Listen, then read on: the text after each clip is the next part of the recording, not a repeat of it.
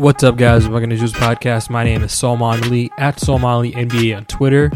And I realize normally you guys get a podcast from me on Monday, and today is Tuesday, and I'll explain why. So I basically took a 3-week sabbatical to take care of some things, and I was gonna come back. That was always the plan. I didn't write. I didn't go to Rockets games. I basically only did the podcast. And on Sunday night, I couldn't even do the podcast. But I knew I'd be able to come back on the 17th. Today's the 17th at the time of this recording. So I'm back. I will be back to obviously writing again, being back at the Toyota Center. But to make up for it, I will be doing 2 podcasts this week. So instead of your normal one every Monday, I'm going to be doing 2 15 to 20 minute podcasts this week. And I want to talk today about big picture items. It's just going to be me today. We're going to have a guest on later in the week. But I want to talk about big picture stuff. So let's start with this Twitter Spaces stuff, by the way, because I think this is really freaking cool. So I'm someone who doesn't really use Twitter that often. I realize if you follow me, you're probably like, what the hell are you talking about, Salman? You've tweeted like 50,000 times. Well, I'm not on Twitter a lot. I don't browse Twitter a lot. I use it. I tweet. I have to tweet. Otherwise, I wouldn't be using that. I'm not a big fan of social media. So a lot of times I do get kind of disconnected from the fan base, from the Rockets fans, right? And it's hard for me to gauge how they feel about the team, how they feel about certain players, how they feel about, certain concepts. And this Twitter Spaces thing has provided me a great opportunity to just chill in the back. Like a lot of times I'll just go to a Twitter space and I'll just sit there and I'll just listen to you guys because I want to hear what the fans have to say about the team and about the players and stuff. And it's a really cool concept. But I bring this up to say this. So during the week, friend of the podcast, Dave Hardesty, otherwise known as Clutch Fans, hosted one of these Twitter spaces. And, I went ahead and, as I'm apt to do when I get the time, I went ahead and listened because I wanted to hear what everybody had to say about things. And, I was listening, and then it got to the point where they were talking about the trade deadline, and I was eager to talk about the trade deadline, and more specifically, something that Dave said that piqued my interest in regards to the Rockets and big picture stuff at the trade deadline. He said that he would not be willing to trade for Ben Simmons if he were the Rockets. And I thought this idea of completely dismissing that, I thought that was kind of, I don't want to say crazy, but I disagreed with the idea. So I went ahead and raised my hand and I spoke and I asked Dave, why would you not get into the Ben Simmons sweepstakes? And what Dave said was that, well, I'm not sure that he's willing to pay the price, right? And I essentially said, so what is the price? What are you not willing to put on the table? Because I went ahead and said, if I'm Houston, I'd be willing to put the Nets picks. I'd be willing to put, obviously, Christian Wood and Eric Gordon because you have to for the salary matching purposes. And what Dave essentially said is the 2022 pick, I'm not putting that on the table. And I thought that was interesting. I thought that was interesting for a few reasons. Number one, this idea that it's going to be a surefire top 5 pick if you trade for Ben Simmons. I think that's a little misguided. I think it's very possible that it could be a top 5 pick, but let's say you trade that pick and you get Ben Simmons. So Ben Simmons immediately makes you better, right? So you're probably not gonna have at that point top 5 lottery odds. I would say losing Eric Gordon and Christian would obviously hurt you, but I think getting Ben Simmons in the aggregate is probably better than those 2 players, and he makes you better enough to where you're probably in a bottom. In that top 10, you're a bottom 5 team. So you're more likely 5 to 10 in lottery odds as opposed to 1 through 5. Now, that doesn't mean you can't jump into the top 5. Obviously, it's happened before, especially with this new revamped lottery system. But that's a factor, right? So you're not going to guarantee have top 5 lottery odds if you trade for Ben Simmons. Also, I think this idea that you're going to get a player immediately that's likely going to be better than Ben Simmons at his peak in the top 5, I think that's a little misguided. Now, let's go ahead and go through some of these drafts. But actually, before we get into each of these drafts, let's establish what Ben Simmons is at age 25, right? Because to be clear, born in 96, July of 96, still 25 years old. right? Still relatively young. I wouldn't say he's a young player, but he's youngish, right? Let's look at what he's accomplished by age 25. 3-time NBA All-Star, All-NBA third team in 2020, 2-time All Defensive first team, NBA Rookie of the Year. That's a pretty accomplished basketball player, right? You're talking like at age 25, the amount of players that reached that level, very, very short list. And let's go ahead and go through these drafts to see, let's see how many of these players in these top 5, in the top 5 range, actually end up getting there, right? We're not talking the entire draft because let's assume the Rockets get a top 5 pick. How many of these players actually end up being top 5 players? So what we're going to do is Ben Simmons has played in the NBA for 6 years, right? We have a 6-year sample size, and he gets that level he gets those accolades within 6 years, right? So we're going to do up until 2016. So 2006 up until 2016, a 10-year period, or an 11-year period where all these players got a chance to establish themselves. So I went ahead and found every All-Star that I could in that top 5. So strictly in that top 5. So let's just say the Rockets get a top 5 pick. This is what you're looking at in terms of the top 5. LaMarcus Aldridge, Kevin Durant, Al Horford, Mike Conley, Derrick Rose, Kevin Love, Blake Griffin, James Harden, John Wall, DeMarcus Cousins, Kyrie Irving, Anthony Davis, Bradley Beal, Victor Oladipo, Joel Embiid, Karl-Anthony Towns, Kristaps Porzingis, Brandon Ingram, Ben Simmons, Jaylen Brown. Now, I was very generous with the names on those lists. Like, I didn't have to mention Mike Conley or Brandon Ingram or some other players on this list. Right, like I didn't have to mention. I mentioned those just for posterity. So that's 20 players out of 55 players in the draft. That is a 36% conversion rate for stars. Now listen, if you bring that up to an NBA general manager, they're gonna be like, "That's a pretty high rate." If you're telling me I have a 36% chance to get a star, give me that 36%. Right, that's a very high rate. That's why everybody wants top 5 picks. Now, in relation to trading for a star, right? Trading that pick for a star, it's not that high. It's not that high. You're getting a 100% star that's 25 years old for a 36% chance at a star, basically, right? And that's if they get top 5 odds. That drops down significantly if they only have top 10 odds. Right. In terms of that rate of conversion, it drops down a lot more. So this idea that you're going to get someone that's 100% better than Ben Simmons is misguided. It just is. The math tells you that's not true. I mean, even the scouts will tell you that's not true. There aren't many prospects in this draft that are even comparable to Simmons. Like, people are much lower on this draft than they were 2021. So yes, I understand, like, this idea of getting very excited for a young player makes a lot of sense, right? Like, I completely understand why any fan base would be excited for trading for a top 5 player. But this idea of completely we're not trading this pick. I don't know about that. If I can get a star, and I still think Ben Simmons is a star, I'm open to trading that pick. Depends on what else that other team is asking for, obviously, and I'm gonna fight like hell to get protections on that pick. But ultimately, if that is the price of getting a star, I'm open to trading that pick.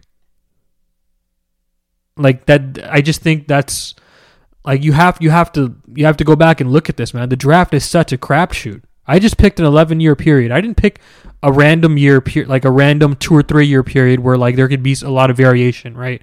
Where like there could be a high percentage of stars or a low percentage of stars. I thought it was pretty fair. I picked 11 years. And from those 11 years, you got 20 All-Stars. So out of 55 players, you got 20, right? Again, good percentage in terms of drafting a star.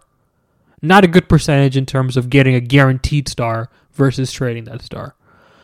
I just think, like, you have to be open to it, man. Like this idea of like completely closing it off, especially because Ben Simmons would be such a great fit alongside this core. Like putting him next to Şengün and Green, like I think that's a dream fit.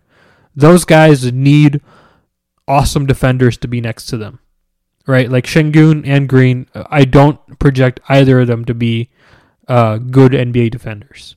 You know, they might end up becoming capable or average or, you know, slightly below average, right? At best, like all in terms of those outcomes, those are probably their best case scenario outcomes. They're not guaranteed, right? But if you can get someone that's awesome defensively, like legitimately a candidate for defensive player of the year every single year because he's so versatile in what he can do, and you put him at the power forward position next to Şengün long term, right? Because I think Şengün is probably their long term starter at center. He cleans up so much for you guys, for Houston long term, defensively, and it makes sense.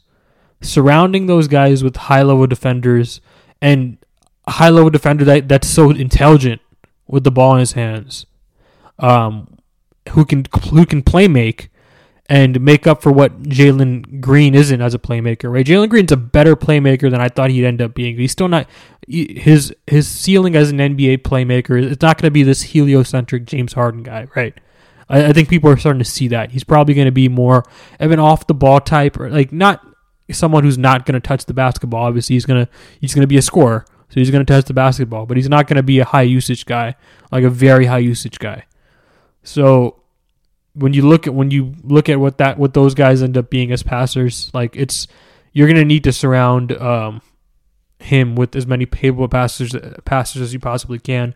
Obviously, Şengün is one of those guys, but having another guy in Simmons, who is an awesome passer as well, makes a lot of sense from a team building standpoint. So, like this idea of like Houston trading for Simmons, I said it before. Even if they don't trade for Simmons, I think there's a lot to be gained for being in the conversation because even if you don't get him, you can facilitate the trade, and facilitating the trade may be able to get you some like multiple first round picks or assets or young players back. Like you gotta be in those conversations. So like I just want to rebuttal on that because like this I think you have to understand what the draft is. But one singular draft within itself is not a guarantee at getting a star. So I no pick is off the table if I'm trading for a star that's 25 years old. Like I'm none. Absolutely none. If Jaylen Brown's on the table, no pick is off the table. No pick is off the table from Houston. So that's a big picture item I want to hit on. Another big picture item I want to hit on is actually Kevin Porter Jr. Because after the incident, right, and I guess that's what we're going to refer to it on this podcast from now on, after the incident, a lot of conversation started surrounding Kevin Porter Jr., both nationally and to some extent on a local level, right, as to whether or not this guy is worth keeping around for Houston long term. And I just think that conversation's a little silly. First of all, how does it hurt to keep him around? This idea that he is functionally hurting the rebuild at all, or that he's this cancerous person in the locker room, it's just not true. Like, that's not coming out at all. It's no one's saying that. He's obviously a precarious personality that Houston has to work with, right? And that's why they paired him with John Lucas, and they're going to continue to work with. But as far as like him being like a consistent thorn in the Rockets' side, it's just not true. Second of all, you don't give up on talent like that. You just don't. Like this is me talking, someone who's not as high as others are, and Kevin Porter Jr. Like he's right on that level where he's too talented for me to give up for nothing. I think the idea of Houston waiving him, that makes no sense to me. Why would they do that? Like, why would they not just keep him, develop him, and even if they aren't really feeling too hot on him, they can just put him in a lower role, right? And I don't think the role he's in is actually a problem. Like, so they want to see what he can be, right? Like, they're betting on him. They're betting on him big time. They clear the decks for him to be their starting point guard by putting John Wall on ice, right? And the organization believes there's something there to explore. not something there that's guaranteed, but something that they want to explore. Because the talent is tantalizing, man. Like, there are games and moments with Kevin Porter Jr. where it's like, I get it. I get why the organization's high on him, or I get why the organization wants to see what they have here. And there aren't any moments on or off the court that just lead me to believe that they should give up on him. Like, he's clearly an NBA player. He's clearly going to be a successful NBA player. Now, how successful, that's anyone's best guess. But the goal of their rebuild is to acquire assets, right? Stack up on assets. Assets meaning young players, potential star players, and establish their value. And, if eventually a star player becomes available, trade them. Or if they become star players, keep them. So this idea of giving up on him before he's even a restricted free agent, and they can basically pay him pennies on the dollar. It's just dumb. I don't understand it. It never made sense to me. Like, financially, it makes no sense to me. Basketball wise, it makes no sense for me from an organization prospect. Organization trying to acquire prospect standpoint doesn't make any sense to me. It makes no sense to me on no level.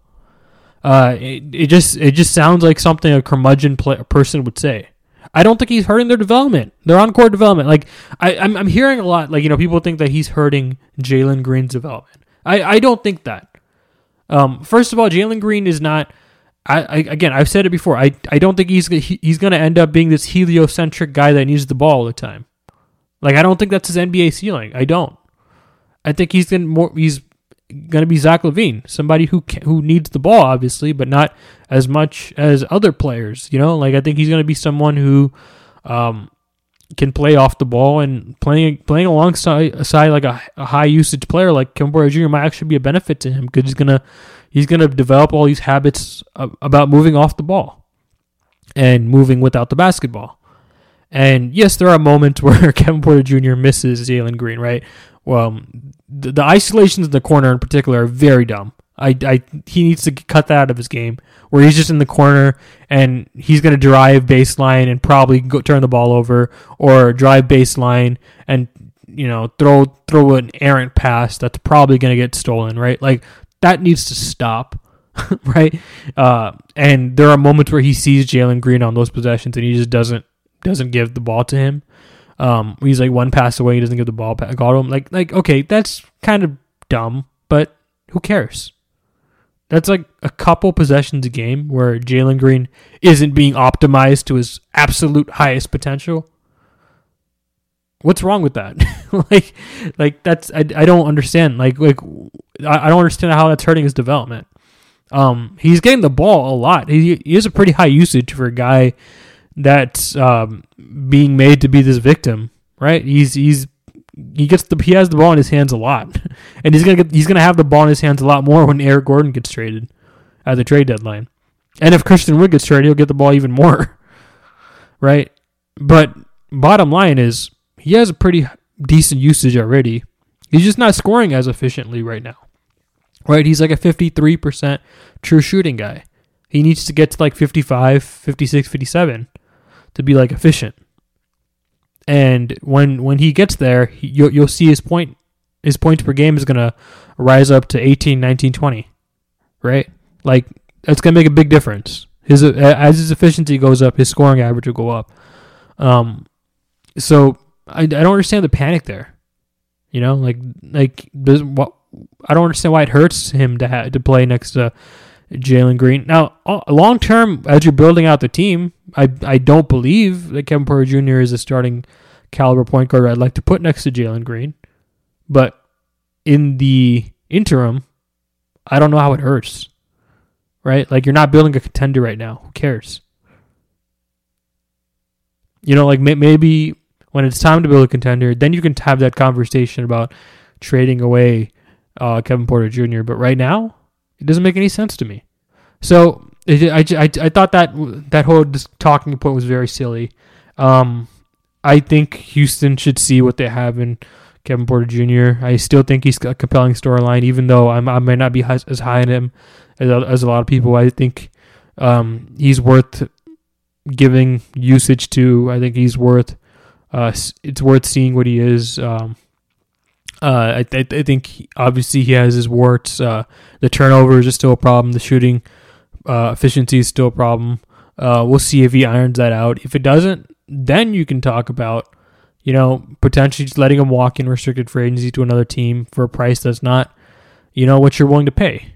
But we're not there yet. So that discussion needs to stop. It's weird. I think it's weird. Oh, another big picture point that I want to talk about. I came up with some trades that I think would be interesting. First of all, I think Memphis is a sneaky team that could trade for Christian Wood. First of all, they have a ton of picks. Not a ton of picks, but they have an adequate amount of picks. Like, they have 3 first-rounders this season. And over the next 4 years, I think they have like 7 first-rounders. Right? Like, that's a hell of a lot of first-rounders. And they're not going to draft all of them. And they're a win-now team. And they have a problem. They don't have a problem at center, but they could upgrade at center. Steven Adams is fine to play in a pinch at starting center if you're a contender. I think I'd rather have Christian Wood. And I think he's affordable. Like, his contract is cheap. And it's like this trading for him. I think it's a pretty smart move. I think if I'm Memphis, because you can use Steven Adams' contract straight up in a 1-for-1 swap, and use picks as a currency to acquire Christian Wood. They have the Lakers pick, they have the Jazz pick, and they have their own pick. Houston can take the two worst picks there, which is probably the Memphis pick and the Jazz pick, and that might be enough to get it done for Memphis. That's affordable, man. I don't know, like, especially with this draft. Like, this draft, when you get down to the 20s and 30s, like, it's not that appealing. This is pretty much shaping up to be a 4 to 5 player draft right now, and after that, like, I think I'm willing to move those picks. It's just an interesting thing to think about, like Memphis as a possible team. Even if they don't want to trade picks, what if Houston wanted Brandon Clark, right? I think that's an interesting idea, trading for a player like that. They've been interested in Brandon Clark in the past, so I think this idea of Memphis trading for Christian Wood, I probably should have discussed it on the last episode with Dan Vivali. Also, I probably also should have discussed this because I basically proposed a similar trade. I proposed the idea of Russell Westbrook going to Cleveland, right, in a Kevin Love and Ricky Rubio dead salary swap. What if Cleveland did that same trade with Houston for John Wall instead? What if they decided, you know what, we don't want to deal with John Wall, but we'll deal with we don't want to deal with Russell Westbrook, but we'll deal with John Wall. Like, John Wall, probably fits in better to what we're trying to do here, and he's obviously a very good facilitator. Fits the Ricky Rubio mode perfectly, like to a T. Does exactly what Rubio was doing for you, and I don't know. I think that's an interesting trade. Like, if Houston, I don't think they'll be able to trade John Wall. To be clear, I don't think they'll be able to. But if they could, everybody's been talking about this Russell Westbrook for John Wall swap. What about this swap? Rubio and Kevin Love. And maybe the cost of doing so for Houston is probably maybe a second round pick, something like that. Maybe they have to fork over a small asset. I don't think it's the worst thing in the world. I think it's an interesting idea. Especially Kevin Love can help you if you're going to trade Christian Wood eventually. And so can Ricky Rubio next season. He can be a good backup point guard for you. So, I don't know. It's an interesting idea to explore. So, I think we've covered pretty much everything I wanted to cover. I can't think of anything off the top of my head right now, but this is kind of a pretty nice and short podcast that I wanted to give to you guys for Tuesday morning. And I'll give you guys one more podcast before the week is over, and then we'll go back to our Monday posting schedule. I apologize for not having one ready for Monday. It won't happen again. Subscribe to the podcast on iTunes, Google Play, Spotify, and Stitcher. Give me 5 stars on iTunes if you enjoy the show. Follow me on Twitter at SaulMonley NBA, and follow the podcast on Twitter at Red Nation Hoops. And yeah, guys, good night.